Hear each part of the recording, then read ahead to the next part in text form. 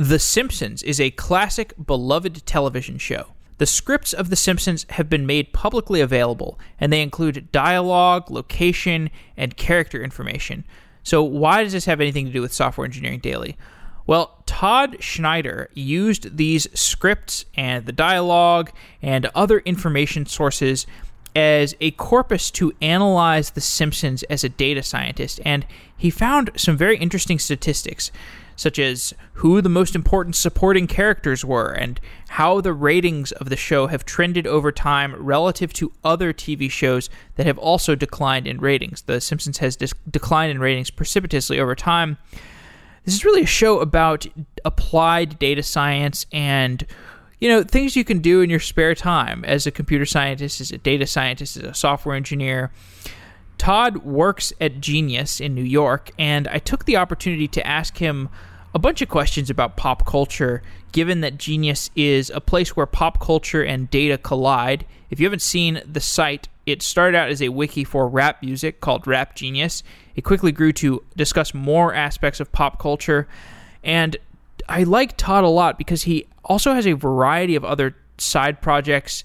He does data science involving betting markets. He does analysis of taxis versus Lyft and Uber. He has done a systematic study of the wedding section of the New York Times. And I just love the ethos of just hacking on stuff in your spare time. It is something I really admire, and I hope you enjoy my conversation with Todd Schneider.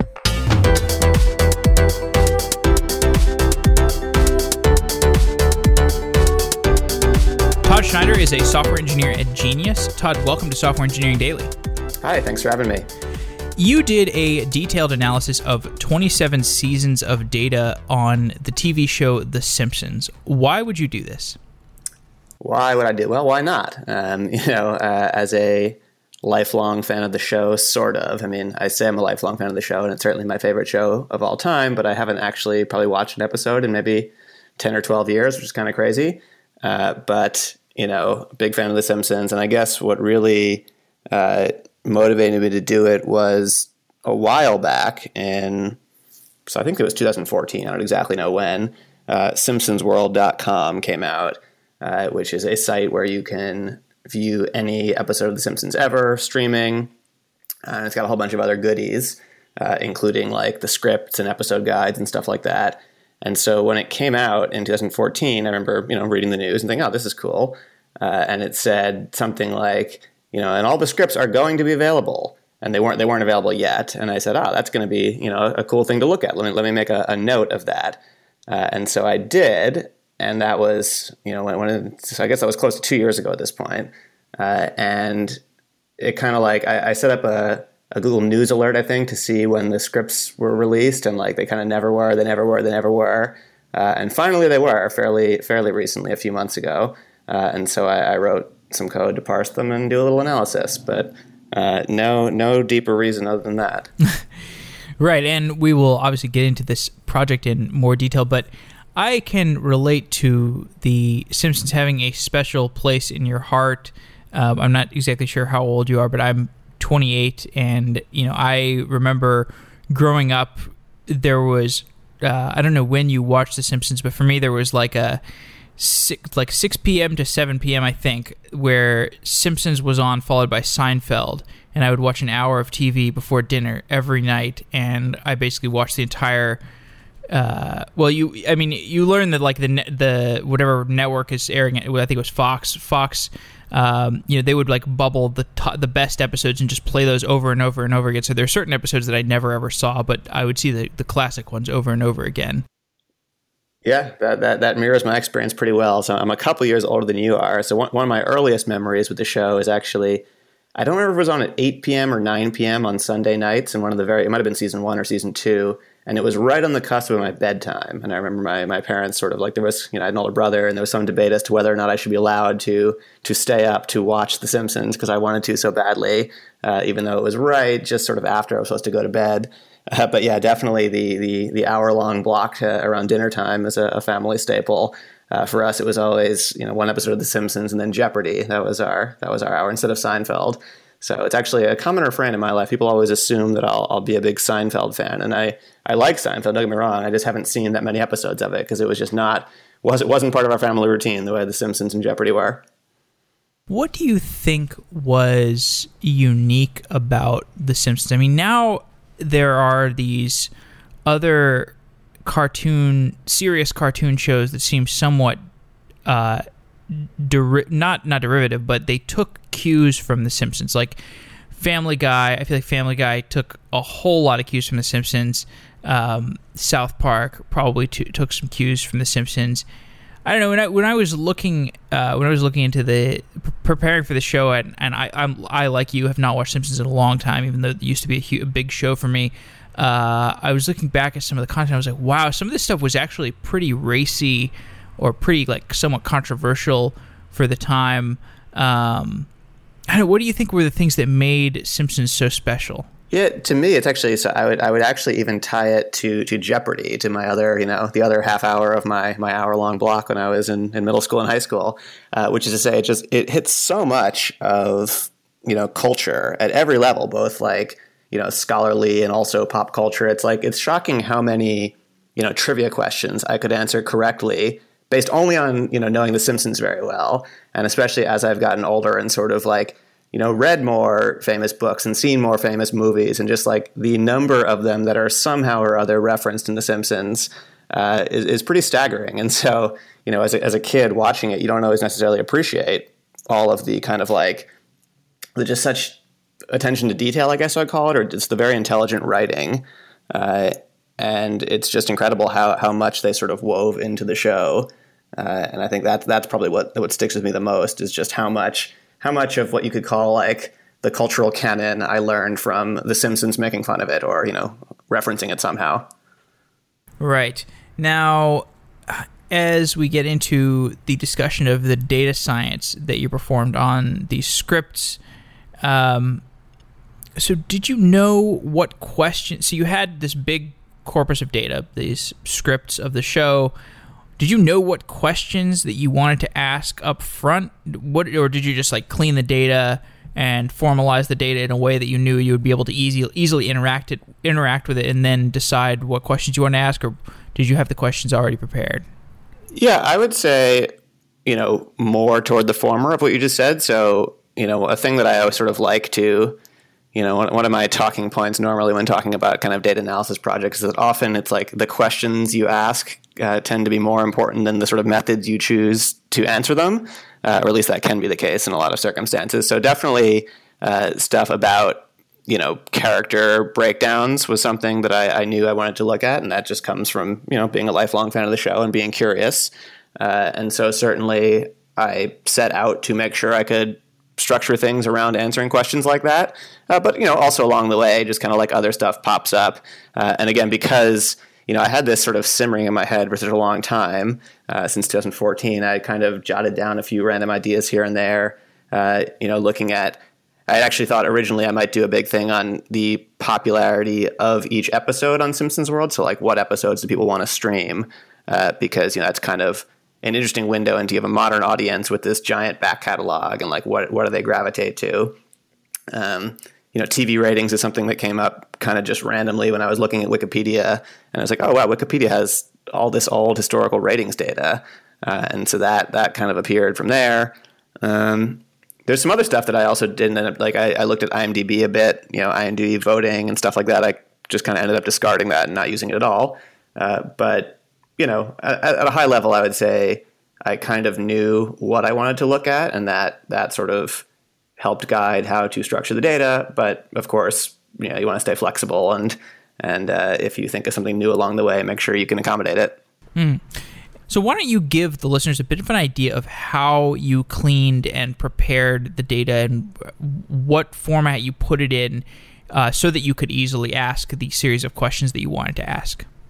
Sure. So I actually kind of used a Ruby on Rails app, which is maybe not the most intuitive thing because normally you think of Rails as a framework for serving web applications, and this is not a web application. It's just a database. But sort of working backwards, I wanted to end up with a SQL database. I tend to use PostgreSQL just because it's what I know. So working backwards, I want to have a Postgres database that has information about every episode, character, stuff like that. And so how am I going to get there? And I find that using Ruby on Rails and the sort of active record system is just a good way of structuring things. So what I did was I thought about, okay, what kind of what are my models here? Like what are my tables? And the most obvious one is episodes. So definitely one record for every episode in the history of the show. And that is kind of really the first thing. And then, everything else kind of stems off of that. So what attributes does an episode have? Well, it has the obvious stuff, like it has a name, it has a season, it has a production code, it has, the date it aired, stuff like that. But then you also have all these kind of like supporting pieces of data. So what do I mean by that? Well, one thing an episode has is a TV rating. It has a number of votes on IMDb, an average vote score on IMDb.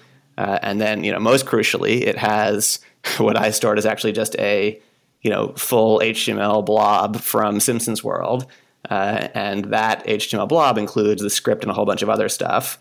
And from a technical perspective, what I did was I just kind of grab that full HTML one time for each episode, store it in a giant text column so that you only have to make one actual web request per episode. And then, after that, once you have the HTML, you can sort of write a bunch of worker jobs that go through, parse it, and turn it into something more useful. And so what is the more useful thing?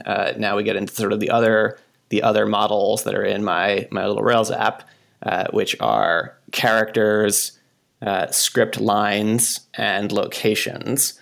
And, I guess, character is pretty straightforward. It's, a character on the show. And location is very similar to a character. Script line is a little bit, why break it into the line level? Why not break it into the word level? Why not break it into the, I don't know why, what other alternatives there would be. But, basically I picked script lines because if you look at a script, it's kind of the natural unit. It's like it says Homer says X and then Marge says Y and then Bart says Z. And so each of those, I don't remember the actual HTML structure, but called each div in the script is basically one script line. And so that, processing all those produces the final data set, which is, episodes. Each episode has a bunch of script lines. Each script line belongs to one character and one location. Now, I find it interesting that you just use Rails, and I like that because I like it that it's, I think people sometimes get caught up in something like, I don't know data science, like I'm just a Rails developer, and they think they need to learn R or Python or something, but you actually many times don't need to.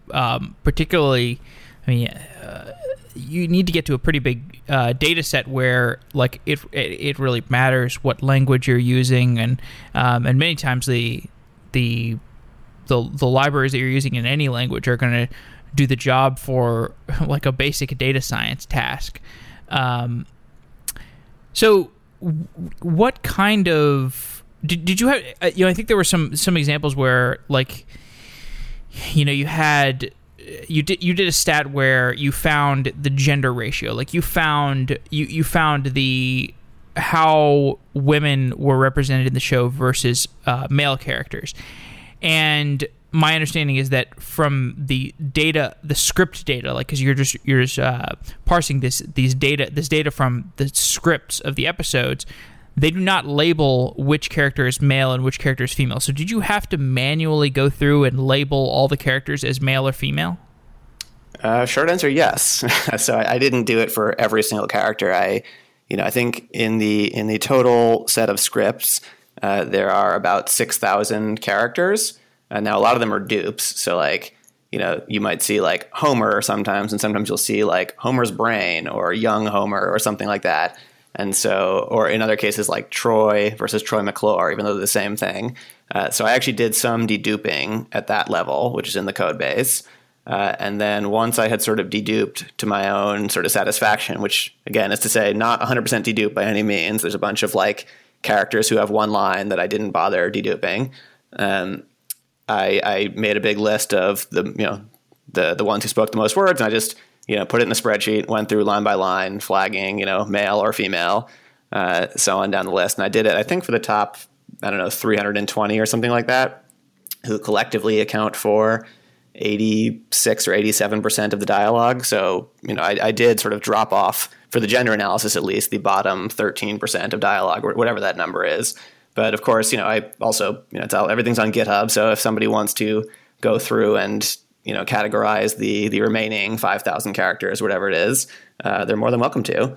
It's not even, that hard. It's just, most of them you can, or at least, I guess I should say the top 100 are not hard because they're all characters you recognize. Then you start getting into names that you don't really know, and you have to start looking things up here and there. I learned that Kang and Kodos, one of them is a man, the other one's a woman. I forget which. I think Kang is the man, Kodos is a woman. Are those the aliens? Yeah, the aliens, yeah. Interesting. So, are you a data scientist at Genius? Not officially, but I mean, maybe unofficially. Okay. So, from your point of view at Genius, do you think that is there a lot of manual data cleaning that you have to do? Like, is this type of thing where you had to label the characters as male versus female? Is this a typical type of thing you would have to do as a data scientist? I don't know about that. I mean, the labeling men versus women, I think it's the kind of thing you could probably come up with some kind of sophisticated thing to guess at it automatically, but like the amount of time that's going to take versus the amount of time of just writing it all down and running through a spreadsheet and hitting MREF is faster. I think the thing that is quite common is the deduping. So, this comes up a ton at Genius, where you have, people who are transcribing information about songs, and artists have slightly different names. And there's a whole bunch of complicated logic that we have that there have been some pretty hilarious bugs over the years that I can't exactly remember off the top of my head. But, stuff like dollar signs versus S's, the versus the THE versus THA, commas in names sometimes causes problems, there's all sorts of, if artists really only understood how databases work, maybe they would change their names, but they don't. And so we have to work around that. And so that is something, and I guess I don't know if I'd call that a data science problem so much as like a, web development problem, but that's a very common problem, I think, that comes up in the world. Now, you found that in the gender ratio examination that you did, there was only 25% of the dialogue coming from female characters in the show. And I find it interesting that my recollection of The Simpsons is that the female characters in the show are on the whole more intelligent. Like Lisa and Marge seem smarter than Bart and Homer. So I find it interesting that they only talk a third of the amount that men are talking. Yeah, it's. I'm not sure if this is sort of the more controversial part of the post. There are some people who, think it's not a problem. There's some people who think it is a problem. I'm not sure I have a real opinion. It was something that struck me, and truth be told, I had never really thought about. Although, in retrospect, with hindsight, it's like, yeah, of course. Thinking about it now, it's like all of the main characters are men. And yes, I think it's also true that especially if you look at the Simpson family, right? Homer is kind of the clown who sort of somehow or other always figures out how to do the right thing, but does the wrong thing on the way there. Bart is kind of the mischievous one. And Lisa is the smart one who's kind of stuck in this world that she's kind of like too smart for and a bit of an outcast. And Marge just kind of puts up with it all. So definitely the female characters are sort of the more responsible ones. But then when you get to the supporting cast, I'm not sure that entirely holds. I mean, I can't remember the top supporting women. Mrs. Krabappel, she's kind of a teacher who is kind of like checked out on her student. It's like, I don't think she's a model teacher by any stretch of the imagination. Patty and Selma, Marge's sisters, they're kind of curmudgeonly. So, I mean, obviously, the show on the whole, most of the characters have their kind of glaring flaws, which is what makes them interesting. So certainly everyone, both men and women, have stuff wrong with them. But yeah, you're definitely right that within the nuclear family, the women are certainly the more sensible, rational ones. Yeah, well, it's funny because we are in this. you do see this. I do feel like we're in something of a feminist renaissance, or at least if you spend a lot of time in the Twitterverse, it certainly feels that way. I at least get the sense that there is a raised amount of dialogue around these types of things that some people might say, oh, it's just, it doesn't matter that women are underrepresented in The Simpsons, but the type of women that are very vocal as feminists will say that this is exactly the type of thing that we that are undermining the progress of women. Did you look at whether the dialogue from women is increasing over time? I did not. And, one thing I also didn't do, but I noted in the post I think would be a good follow-up, is to sort of split the episodes by who wrote them and see how the breakdown works for the episodes that are written by men versus the ones that are written by women. And so, the strong majority of The Simpsons writers are men, at least the sort of writers listed as episode writers. I just took a quick look at that, but I didn't really do it on an episode level. And I sort of poked around with this a little bit on the internet just to see kind of what research is out there. And I came across some paper that, suggested that shows that are written by women tend to have a more equal balance. And so definitely that would be something that would be interesting to follow up with.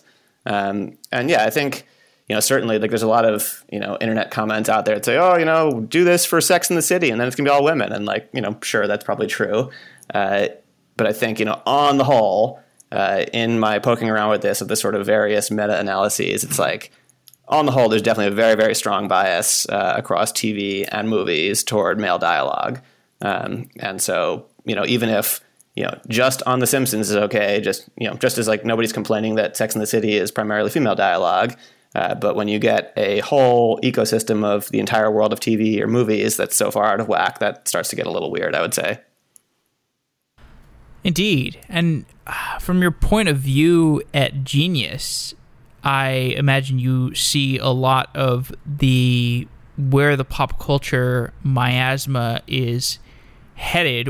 Where do you think we are in terms of gender inequality in pop culture today? Do you think we're moving forward? Are we regressing? I don't know if podcasts have a Fifth Amendment right or not.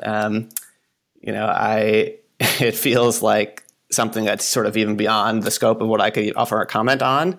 I think, pop music is an interesting area where definitely there is or I shouldn't say definitely, but I sort of detect better balance than in a lot of areas within the pop music sphere. I mean, if you ask people to name the top pop musicians in the world, they're going to name a lot of women.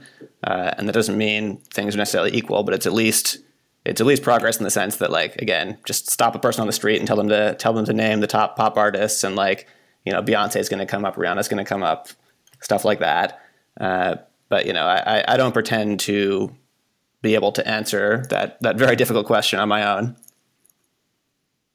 So you found that the TV ratings of The Simpsons are declining by episode. This is from a span of 25 years, from 1990 to 2015. Do you think 89 actually?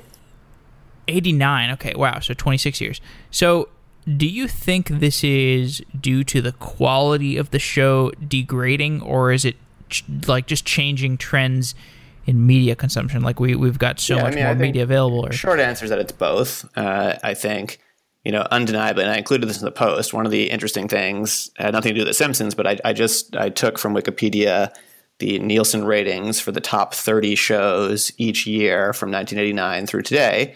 And so if you just look at that data, I actually looked at the top 30 shows from 1950 through today, and I made a graph of that. And if you look at that, it's just sort of startling how much higher the rating on an individual show was, 60 years ago.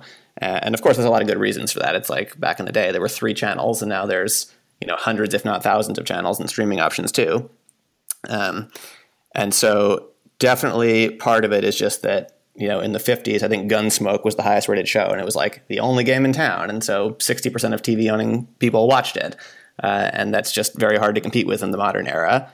And so if you look at that curve from 1989 through 2015, the average top 30 show has about half the rating today as it did then.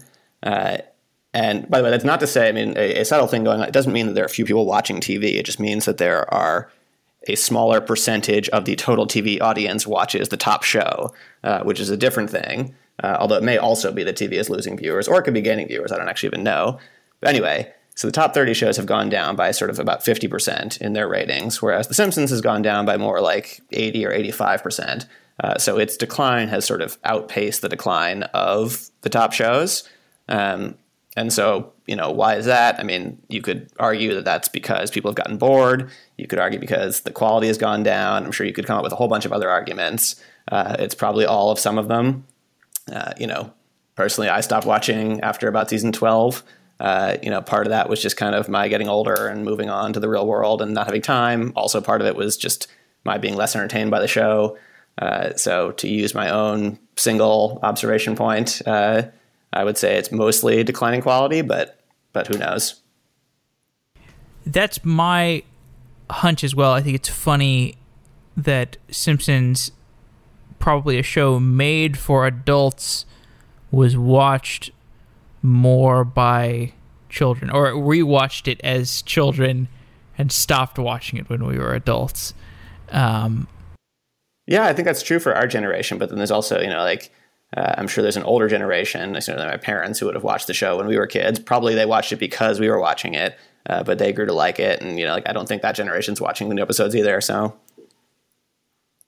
Yeah. So when you talk about the qualitative drop, what do you think that did they drop the ball somehow? Was there just too much turnover in writers? Do you have any theories, any causal theories? No, I mean, that's a hard one. And I couldn't possibly tell you. I mean, I think probably the most obvious explanation is just that it's extremely hard to write really good content year in, year out. And it's like, people maybe lose a little bit of inspiration. I don't know, but it's like, it's easy to sit here and say, oh, the show's gone to crap. But maybe just take a step back. It's incredible that something was ever produced that was so good. So try to, look at the good as opposed to what it has become.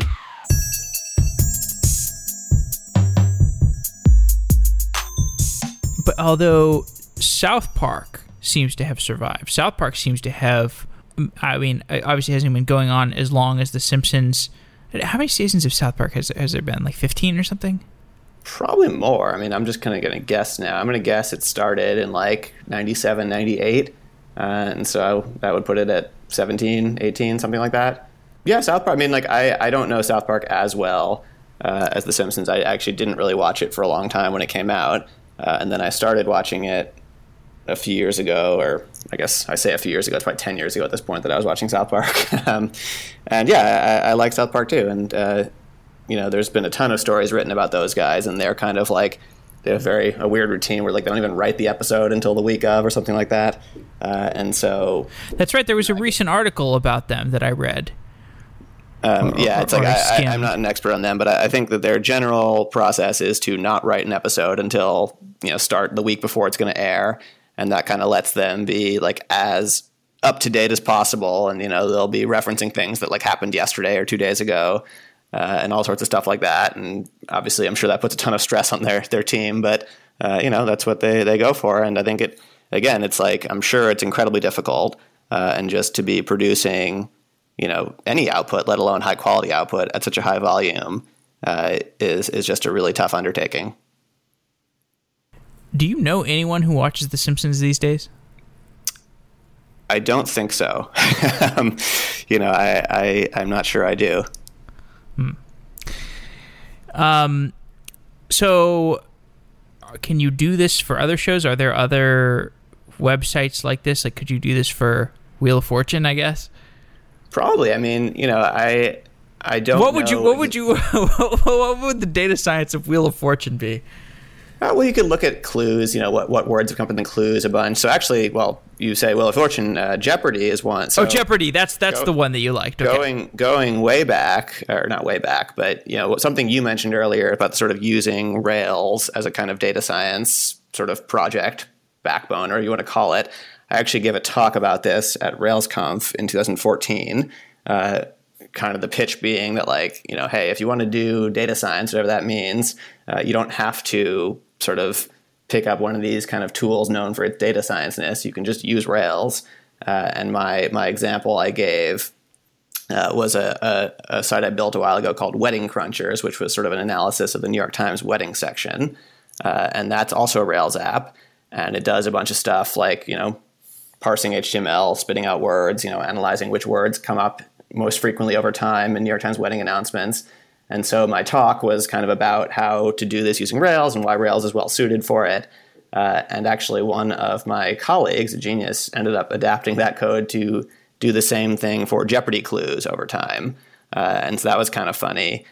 He wrote it, I forget where exactly. I think it was maybe in time.com or something like that. But it's like Justin Bieber comes up now as often as Abraham Lincoln or something like that. And so you could see that trend over time in Jeopardy clues, where obviously 15, 20 years ago, there were way more Lincoln questions than there were Bieber questions. But today, there are just as many Bieber questions as Lincoln questions. So that's actually an analysis of Jeopardy that's been done by someone I know. As for, would I personally do other shows, I think that also, the short answer is probably not.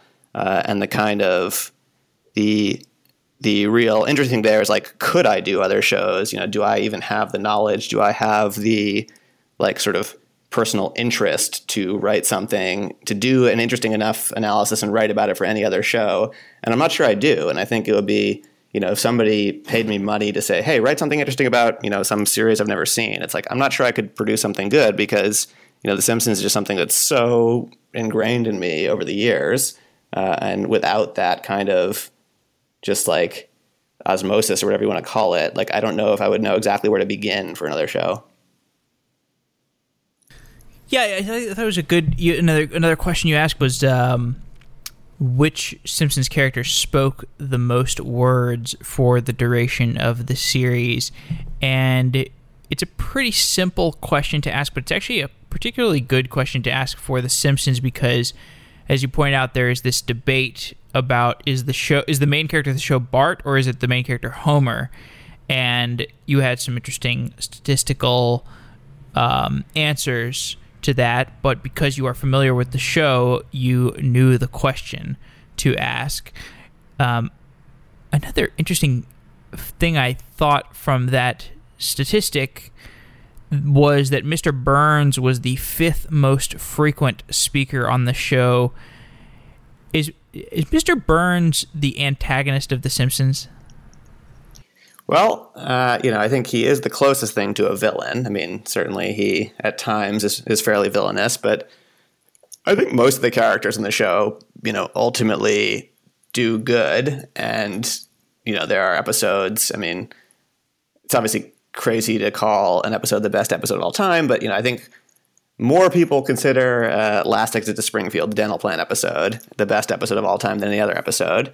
And that, very heavily revolves around Mr. Burns and his sort of, his ruling over the workers of his nuclear power plant and her taking their benefits away. And, of course, Homer becomes the unwitting union leader and sort of eventually wins them back. And it's kind of a very, I don't want to say classic, but it's sort of, a common trope in literature over the years of, the kind of the factory owner versus the workers. That's a very common dispute.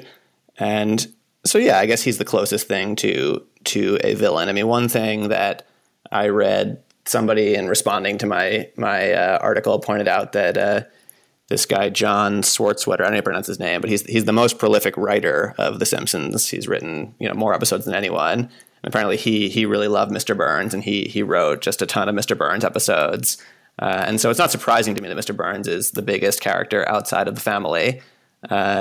And yeah, I guess to answer your original question, is he the villain? Like, he's the closest thing to the villain, but he also at times does good things too. Yeah, and I think there are also episodes where he gets somewhat victimized, and the watcher of the show is convinced to feel sympathy for Mr. Burns. It's almost like that's like the Lolita trick where you make the antagonist seem like the source of sympathy. And I think I remember really feeling my emotions being tugged on, because it's so easy to get your emotions manipulated when you're like a 7 or 8 year old who has not seen these tropes before. Sure, and watching Mr. Burns, I think, he's often portrayed as very frail. He's old. He's aware of his mortality. Right, he has so many illnesses that if anything were to change in his body, that it would all go collapsing down. But yeah, I'm thinking now of the episode where he wants back Bobo, his stuffed doll, which is of course a take on Citizen Kane and the sled. Yep. And that episode all about him sort of fulfilling his childhood sort of innocence, stuff like that, and it's obviously paints him in a much nicer light. Yeah. So, you have a number of other data science projects that are pretty interesting that I read about on your site. I think it's really cool that you just have a bunch of side projects. I have done side projects throughout my life, and a lot of times I will just think of a topic that I'm somewhat passionate about, or something that I'm interested in, and find some angle to be able to hack on this domain area. You conducted a study of yellow taxi versus Uber versus Lyft ride data over the last couple of years. What conclusions did you take away from that work? Why did you start doing that experiment? Well, that's a good question. So, that I think, similar to The Simpsons, is just something that's interesting to me. And, I live in New York. I've lived in New York. I'm not from New York originally, but I've lived in New York now for 10 years. And certainly the kind of taxi universe, whatever you want to call it, is such a core part of living in New York and really distinguishes New York from most other cities in this country. And, it was really something as simple as the data became available. And that was, I don't know, I think that was a year and a half ago. The Taxi Commission just released this giant data dump of over a billion trips spanning 6 or 7 years, and combination of thinking this is a fascinating data set. I know how to handle data sets of this size. That data set is it's pushing up on the limit of what you can do on a single computer without sort of having to jump into more sophisticated techniques, farming out work across multiple computers. So you can still fit it on one computer, but just barely. And yeah, Uber's ascendance in the past few years has obviously been a huge change for the city. I live in Brooklyn, and Brooklyn is not known for its yellow taxi access, and so now I find myself taking way more Ubers than taxis. And so, of course, a very naive question to ask is my experience normal? Is it, unique? And you can look in the data and find out, no, yes, it is quite normal. And, in Brooklyn now, there are way more Uber rides than there are taxi rides. And that's pretty sensible just because taxis don't serve Brooklyn that well. But in Manhattan, taxis are still quite a bit bigger. They're also losing market share. And so that's an interesting thing. And then, the other, I would say, just kind of funny element about the taxi data set is just the number of kind of stories you can tell about it. So, looking at, where do people hang out at night? Where are the most popular late night clubs? You can look at where the cabs are picking up and dropping off at 2 a.m. on a Saturday. And, sure enough, in my neighborhood, it's definitely right near the clubs. I live in Williamsburg, Brooklyn, and there's a couple nightclubs that are, I don't know, 10 blocks from me. And that's where the action is at night. And it's kind of, I don't know if there's anything. Well, certainly there's nothing surprising there, but it's fascinating to, see such a human phenomenon in this kind of cold, big data set full of numbers. And I think that is just a powerful thing you can get out of a data set like that. Why is this data public? Why is this data from Yellow Taxi and Uber and Lyft all public? Yeah, that's a good question. I think... a short answer, I don't know. It was originally, there's a law governing the freedom of information. I think it's called the Freedom of Information Law. And people can request certain data sets. And I don't know exactly what criteria have to be met for the city government or the state government to release the data. But somebody did this with the taxi data a while ago. And so the data set was released, and it was kind of released in a kind of ragtag way. And people, I think, kept requesting more and more data, and eventually they just kind of standardized it, and they said, here, we'll just report it in a standardized way so that people can stop asking for it. And one thing is that and I wrote about this, is there's some sort of privacy concerns with that, I would argue, that you're giving out taxi data where every trip includes, a timestamp, a very precise latitude and longitude coordinate of where it picked up, and a latitude and longitude of where it dropped off. And so, I gave an example of finding, somebody's giant house out somewhere in the Hamptons. And it's like, well, if you want to know where this person got in the taxi from that they took out to this house, like, you can know. It's right here. It's this corner in Brooklyn. And that's kind of a, probably bad thing. Now, Uber, or not just Uber, but all of the for-hire vehicle data set, which is different from the taxi data set, they don't give precise coordinates. They only give sort of like general neighborhood. So they'll say, like, this was on the Upper East Side, or this was in Tribeca, something like that. And that's probably better, truthfully. It's obviously less fun from a sort of pure data perspective. Probably the most talked about thing in that post was the map I made of just, plot pickups as individual tiny little dots. And you make this kind of very vivid map of the city, sort of weighted by where the cabs are. So Manhattan shines very bright, the airports shine very bright, and then kind of the areas in between are darker, but you can still see where the roads are and where people pick up and drop off. And so you can't make a map like that without the coordinates. But, probably all in, they shouldn't include the coordinates. It is funny how often these huge data sets get de-anonymized. Like, whether you're talking about Netflix data, like the Netflix prize turned out to be somewhat scandalous because it got de-anonymized. I know there's been a number of cases about this, and it's interesting. The question I would like to know is what are the demographics that are still hailing cabs, particularly in San Francisco, where ride sharing has just gotten gigantic. There's still so many cabs, and I see this. I don't know. It just always surprises me when I see somebody hailing a cab. I saw a young, well-dressed guy who looked like a banker or something hailing a cab the other day. I was like, what is the context that is making this person hail a cab? Like, did they get kicked off of Uber? Or I'll defend them in Manhattan. I mean, I think in Manhattan there's a lot going for cabs. There's so many of them. You can often get one faster than you can get an Uber.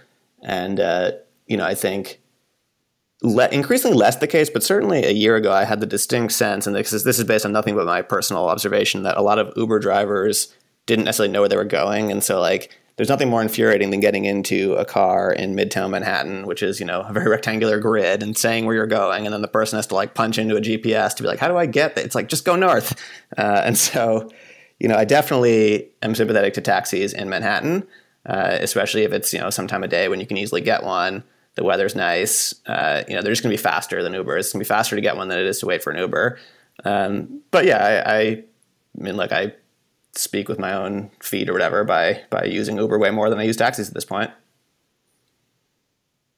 Is there a streak of anti-tech people on the East Coast who are particularly sensitive around sharing economy topics? Like, I have a really, really good friend who lives in New York. God, I'm such good friends with him, and it's so frustrating because every time we talk about Uber or sharing economy, anything, it's just an argument. And I don't know if it's an East Coast thing or if it's like, I think this does exist in some pockets of the West Coast, where, I don't know, people throwing rocks at the Google bus or whatever. But do you get into these kinds of arguments with people? Not really. I mean, I don't. I think there's definitely, the sort of the tech startup industry on the whole has some image issues. No question about that. It's not confined to the sharing apps. I think most people in New York view Uber as a huge improvement, especially people who live in the outer boroughs, and so people really like Uber. And there's also, of course, there's Uber and Lyft and all them are always kind of dealing with this question of independent contractors as employees and the drivers' rights and stuff like that. And that's I'd say still an issue. But I don't see anyone sort of complaining about the sharing economy. I have heard like Uber Pool, I guess, is something that is, people maybe make a little bit of fun of. So I haven't used a lot of Uber Pool, but the sense I've gotten is that people who take it, if you're going like from a crowded place to another crowded place, it can take forever because like there's going to be a million stops along the way. So I've heard that complaint leveled at Uber Pool just for being not a great service, but I don't think people sort of make fun of it. So you have also done some studies of betting markets, I think. Like, how accurate do these betting markets tend to be?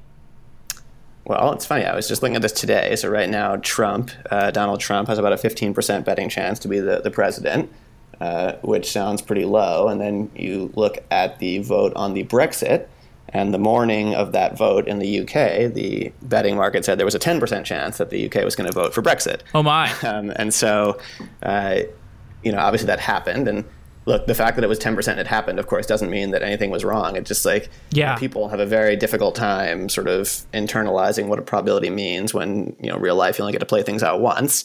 And so I did this, I've done a bunch of sort of prediction market work over the years, but I wrote a bigger thing a few years ago, mostly revolving around sports. It's actually a Simpsons reference. It was the Gambletron 2000, one of Professor Frink's creations. And, on the whole, I sort of looked at, and I think at the time I had maybe 10,000 events or something like that, 10,000 sporting events. And, it matches up very closely. So events where one team is a 20% chance to win, like on the whole, they win about 20% of the time. So they're pretty good. And that, shouldn't be terribly surprising because if it were easy to make money as a sports gambler, I think a lot more people would be doing it. And it's sort of, I think, and I do enjoy gambling, but I'm definitely not a professional gambler. And the sense I get is that it's very difficult to make money as a professional sports gambler. And so, I don't think it's terribly surprising that people tend to get it just about right. Yeah, the Brexit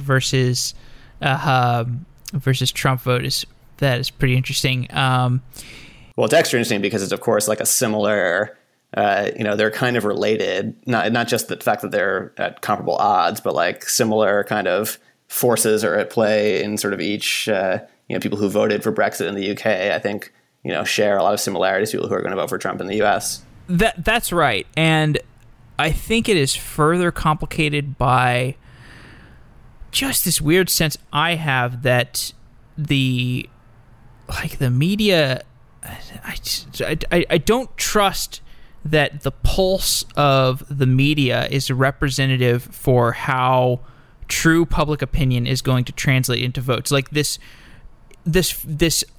thing where the tape of Trump saying these misogynistic things was released to the media, and then the media is like, I almost felt like the media like got into a room and was like, all right, we're going to decide that this tape is going to be the thing that destroys Trump.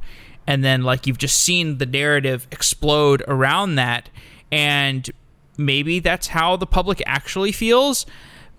Maybe not. Like maybe that's just the media's decision, like the media's collective weird herd mentality decision that is actually out of sync with the broader pop. Am I alone in that, or do you get that sense too? Well, I think that the thing I most think is that the media has a very, very strong interest in perpetuating, the media's making a lot of money off of this, right? They're getting a lot of ratings, a lot of page views, a lot of ad impressions. There's a lot of money to go around covering Donald. I was listening to an interview with someone recently, I forget who it was, some late night TV show host who was saying, Trump should be on the pay raise. Trump should be a paid writer. It's like, he provides them so much content every night that they should be giving him money. And so, definitely the media, a month until the election or something like that. And after the election, they're going to have to find something new to talk about. So I think they are very, very interested in keeping this as a big story to, make sure they keep getting the ratings and page views and all that kind of stuff that they need. I think it's probably as simple as that. I heard that if he doesn't get elected, he's going to start his own news company, like a Fox. I've heard that as well. A Fox to competitor compete against Fox News. Yeah. I'm kind of that actually sounds really entertaining. Speaking out of self-interest. Okay, so nearing the end of our time. I don't know if you listen to the show, but it's usually not about pop culture and stuff like random stuff like this. It's usually about some like database or streaming framework or something. But we're definitely all over the place on this episode. I'd like to talk a little bit about engineering at Genius, if that's okay. Sure. Like I like Genius a lot. The product is really cool, and I'm a fan of I like the ethos of the company because it seems pretty unique. How would you describe Genius, and what kind of work are you doing on the product right now? Gotcha. So how would I describe Genius? I think Genius occupies an interesting blend between a tech company and a media company. So certainly, our biggest area of expertise is in music, and music is, one of the giant pillars of pop culture, no question about it. And yet we also have this element of technology, and I think that's mostly due to the fact that the content is mostly produced, it's mostly crowdsourced, right? So we do have an in-house content team, but their kind of primary job is to foster a community of people out there in the world who want to write stuff for us and want to play the game that we've designed and stuff like that. And then, our in-house content team can, sort of get them to do that work or incentivize people to do that work and then turn it into something more polished. Like now that we're producing videos, for example, a video is something that's harder to crowdsource, but you can get the raw materials for the video via crowdsourcing. And so trying to kind of build this machine where there's a game and the game is played by, anyone out there in the world. And then that game produces content, raw content, which can be packaged into sort of what could be labeled more premium content. And then, of course, there's a sort of ad component on that premium content, just sort of that's the way the media industry works, really. So I think it occupies a unique blend of tech and media companies, I would say, is what distinguishes us. What have I done in particular? The truth is, on the product side, I haven't done all that much recently. I've been more focused on kind of, back-end data analytics distribution. Also, as we sort of spun up a revenue team, making sure that like ad infrastructure and stuff like that works. And so there's a lot of data that goes into that as well, making sure targeting and all these things are available. But, it's definitely been a wild ride. I can tell you that much. So ad infrastructure, what is your view? I don't know if you interact much. The ad tech industry is quite big in New York. Have you been looking into how this whole industry works? Yeah, I've been learning pretty quickly. And definitely one of the first things you learn is that it's way bigger than you ever possibly realized. Oh my God, sure is. There's all sorts of companies you've never heard of that are gigantic companies and very important. And so that is a big learning curve. I think, I'm not sure what to add beyond that, but definitely if you've never sort of experienced the ad tech industry and you think it's, probably pretty simple, it's like, you're wrong. Yeah, probably as complex or rivaling the complexity of the crazy financial instruments we have in the financial industry. I was for a long time in the finance industry working in mortgage-backed securities, so I have some experience with that too. Okay. Both the mortgage-backed security world and the ad tech world are full of a lot of acronyms. I can give you that much. In both cases at the beginning, I had to write down a lot of acronyms and remember, what does this stand for? What does it mean?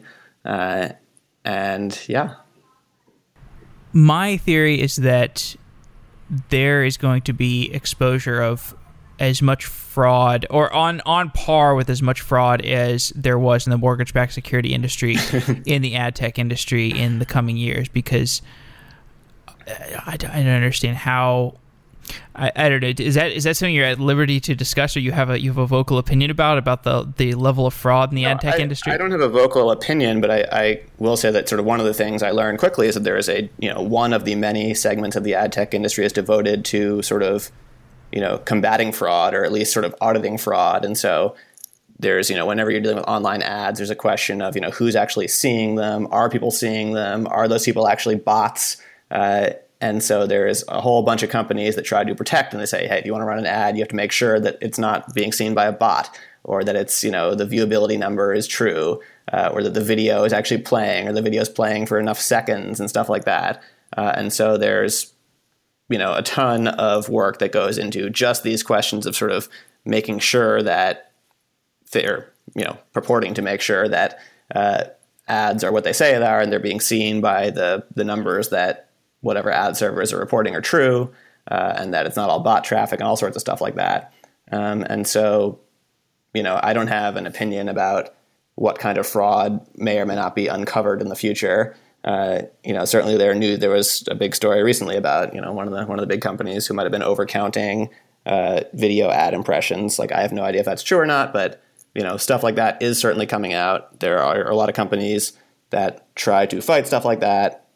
I have no opinion other than to say that it's complicated and a big industry. What makes me nervous is that when you talk about companies that are processing financial transactions, these companies are pretty used to a dialogue around fraud, and they're very comfortable having a dialogue around fraud, and they're going to ask the right questions. They're going to put in a lot of protective measures around fraud. But I get the sense that there are still a lot of media buyers that have no idea how fraud-laden this industry is, and they're, maybe they're working at Frito-Lay or something, and they're buying advertising for Cheetos across the internet, and they just have no idea how many bots are viewing their ads. But maybe I'm totally wrong about that. Yeah, no, I think you're probably right. I mean, I think, in my experience with big financial institutions, and I didn't work for a big financial institution, by the way, but, they all have giant compliance departments full of people who do nothing but, worry about whether or not they're complying with the many rules. And, that's not to say they do always. Obviously, plenty of things have gone wrong, but there's giant compliant teams.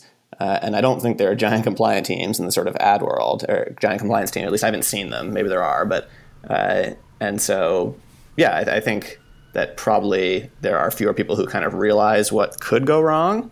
Then again, you could argue that a bot viewing an ad is probably a less significant thing than a lot of the sort of financial abuses that happened. Yeah, I think the ad tech industry is much smaller, I guess. But I feel like Google is an ad tech company, and they're a really big company. So, not sure. But I got to be careful. I can't accuse Google of fraud yet. Yeah, I don't know. I don't know. This bot stuff creeps me out. And I also feel like, I don't know if you saw that several days ago, where like there was like a Trump won hashtag that was like a hashtag like after a debate that Trump won. And like most of the tweets about it were originating from Russia. Yeah, that's that's just good old fashioned cleverness, I would argue. I mean, I actually saw some Trump ads on, I think it was the Wall Street Journal homepage. It was some newspaper, not the New York Times, after one of the debates, and it was an ad. It was just a banner ad, and the banner ad just said Trump won the debate or something like that. And it was like, I thought, hey, that's pretty clever. You just put an ad there. And a lot of people are just going to kind of scan it. They're not going to click it. They're not even going to notice it's an ad. They're just going to think it's a headline. Not a bad way to try to get an impression. Sure. Yeah, but what I think is that that trending hashtag came from bots, like perhaps like Russian botnets that were purchased, but I don't know. I don't want to get into conspiracy theory too much. Okay. Well, Todd, this has been a great conversation. Covered a lot of different things. And I want to thank you for coming on Software Engineering Daily and talking about random data science projects. Yeah, my pleasure. Thanks for having me. And if the audience out there hasn't tuned out and they're looking for something more technical, most of what we've talked about is on GitHub in code form, open source, and you can see the actual sort of code written and what it does. So check it out. But yeah, this has been a lot of fun. Thanks for having me. Thanks to Symfano for sponsoring Software Engineering Daily. Symfano is a custom engineering shop where senior engineers tackle big tech challenges while learning from each other. Check it out at symphano.com/sedaily. That's symphono.com/sedaily. Thanks again, Symfano. Wow!